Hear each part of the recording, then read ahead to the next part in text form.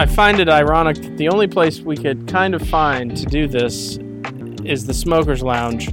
Yeah, we are. The outside Smokers Lounge. Let me just be clear. Let's also say that we are putting these microphones to the test. Yeah, because we got Weed Eater. We got people playing. What's that? The Cowbell. national sport of beanbag tossing. What's it called? Beanbag toss into a hole thing? Cornhole. Thank you, my wife Emily, for the assist. But for day one, we did this from a crowded space with lots of talking. Day two, we did it from inside of a car.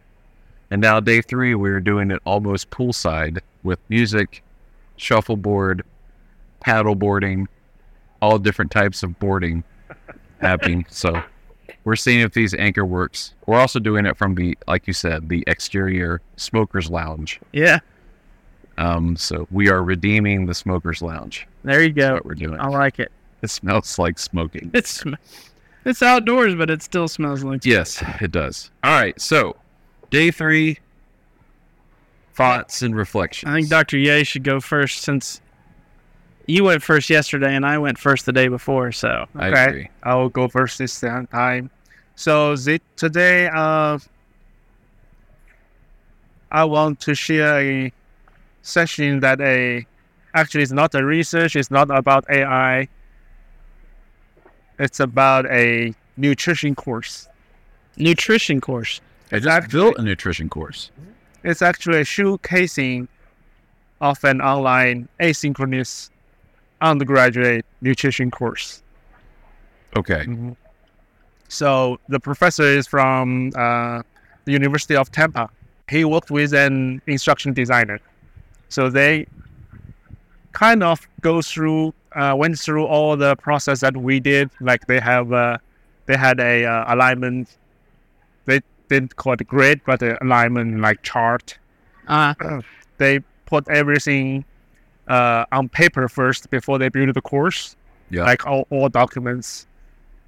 And then they had a assessment blueprint. They has a they also use the publisher's materials like the quizzes, activities, but I will talk about later that. One thing I noticed that we missing in our alignment grid is they had a column particularly indicate what's the activity, like what's the direction of the interaction. Like it's a student to student, student to content, and student to instructor. We talked about that, but we didn't specify it. That's interesting. So like a relationships chart. Yeah. How is this assignment, or how is this activity or content? How is it directed? Yeah. Relationally? That's like this activity is specifically student to content, like quizzes, just interact with the content. Like discussion is student to student, like presentations, possibly student to instructor, and also probably student to student. Yeah. Like that. Okay. So possibly good add to what we're already doing. Yeah. So another very special about this session is the professor also brought a student with him. Oh. So it's not just a professor presentation, but a lot of sharing from the student as well. So from the student's perspective, she put a lot of considerations, like what will be beneficial for students, like for online course. So here's a list. Course considerations. First one is transparency. Like how they will be assessed, grading criteria, grading scale, those things. Just in the content, transparency in the content. Transparency of the content and the all those guidelines, assessment. Okay. And resources, like different types of resources for various types of learners. Yeah. And then the provision of an overview or roadmap for each model. Like the overview page we build in our courses. Yeah. And also the steps a student should take to be successful in the course. Like they need more guidelines, more communication plans when they have problem, how to contact, not just in the syllabus, but students will looking at like directly in the module level pages. And the last one is consolidation of activities, like into one platform. Don't make them jump from Don't make them click out. to other like publishers' website or other third party, wherever we're at. Can it just stay there? Yeah, I don't like click outs. Yeah. So it's not. As she said, it's not because it's too much click. It's but like it will like brought her out of the context and like interrupt her learning process. Yeah. All right. I like it. I've seen a lot of like, this isn't my takeaway, but I've noticed a lot of with the different sessions on course alignment and quality assurance. It seems to be an overarching, also ChatGPT, but I kind of avoided going to those after a while. I've noticed that there's a lot of like emphasis on the student perspective. I guess that could be my takeaway is that I zoomed in on a session by Dr. Sherry Conklin, who is going to be on the podcast next week, and she talked about the instructor to student. One of her presentations today was on student perspectives of quality matters frameworks, and the other one was on the student to instructor connectedness. The idea of the student perspective on all the matters, not just assuming that the student, like the research says, the students like this, and this in a course. But in reality, like, is that we're not actually getting the student's perspective. We're just relying on previous studies and research. It makes me want to, kind of like the module thing you were talking about. Someone from a session yesterday said they put little module surveys at the end of each module that allows the student to reflect on the content as far as from the design perspective. Did the content in this module prepare you for the assessment at the end?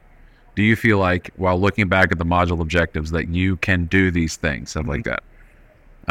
That's probably a bit of a micromanagement system, like having one in each module, but it would be something interesting to get like a student perspective on the design elements of a course. I think those are both very interesting, both what you guys have had. I did go to another AI one, and I got to say that one was much, much better. I think his name is David Wiley. No, the president. I was zooming on that one too. That one was The really prompt good. engineering that he was doing? Yeah. Yeah. So I think takeaway, prompt engineering, got to really hone in on that. I mean, I've been doing it, but the thing I'm noticing is the secret sauce is not that you have access to AI.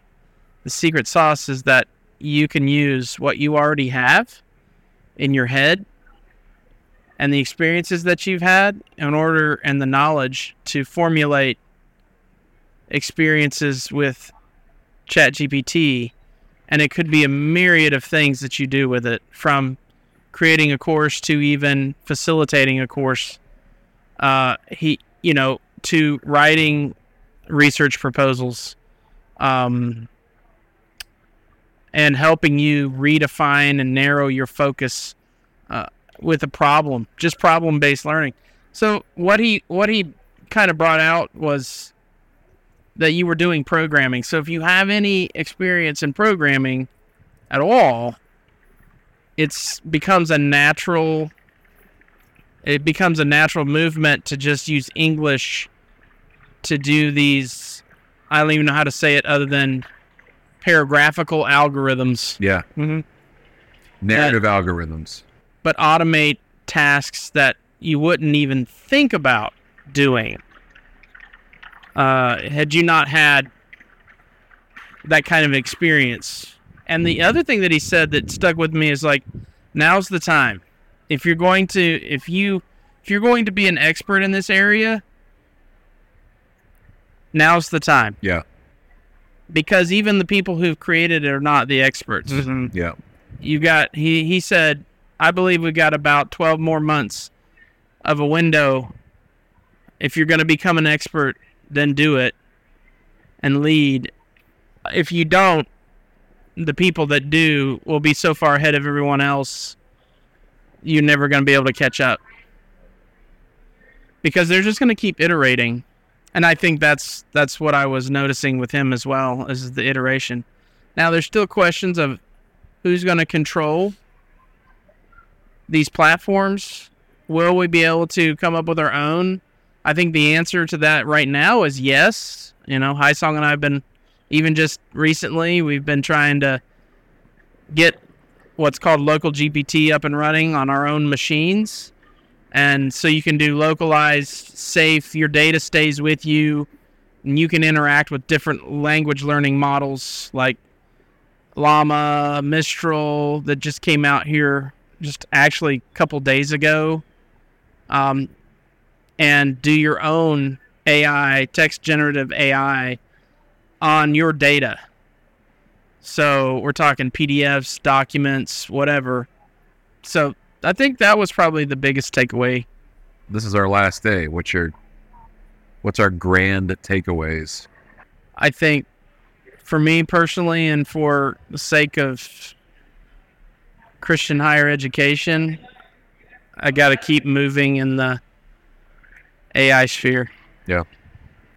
I probably didn't share this in the coffee job every day, but I kind of trying to look into the learning engineering and learning experience designs. This part. I think I'm probably going to go back, considering what is not being voiced in those frameworks, and how can we. Number one, we always add the biblical integration piece to what we have, right? But also if we're really looking for creating empathy or creating service to our students, we need to hear from our students more than just the student eval that they're sent out, and then the which is at the end of the course. Which is at the end of the course. Yeah, by that point, there's no point. Yeah. So finding a way of getting student perspective of the design during the actual build, during the actual run of the course, I should say. So. And keeping the design and the facilitation in separate evaluation spheres. Right? I think that's don't let the design of the course negatively affect the perception of the instructor, and vice versa. Correct. Yeah. Well, it's like Patrick was saying, one of my professors, Patrick Lowenthal, was saying, you can have a great course but have a bad instructor, and the student's going to have a bad experience. You can have a bad course and a great instructor, and somehow the great instructor is going to pull it through, make it a mediocre course. Yeah, that's true. You have a car and a driver. You have a car and a driver. Hold on. A bad car and a good driver. I guess you can still get there. You can But still a get bad points. driver and a good car, that's bad. All right, I think that's it for us at AECT. Woo woo! Wait!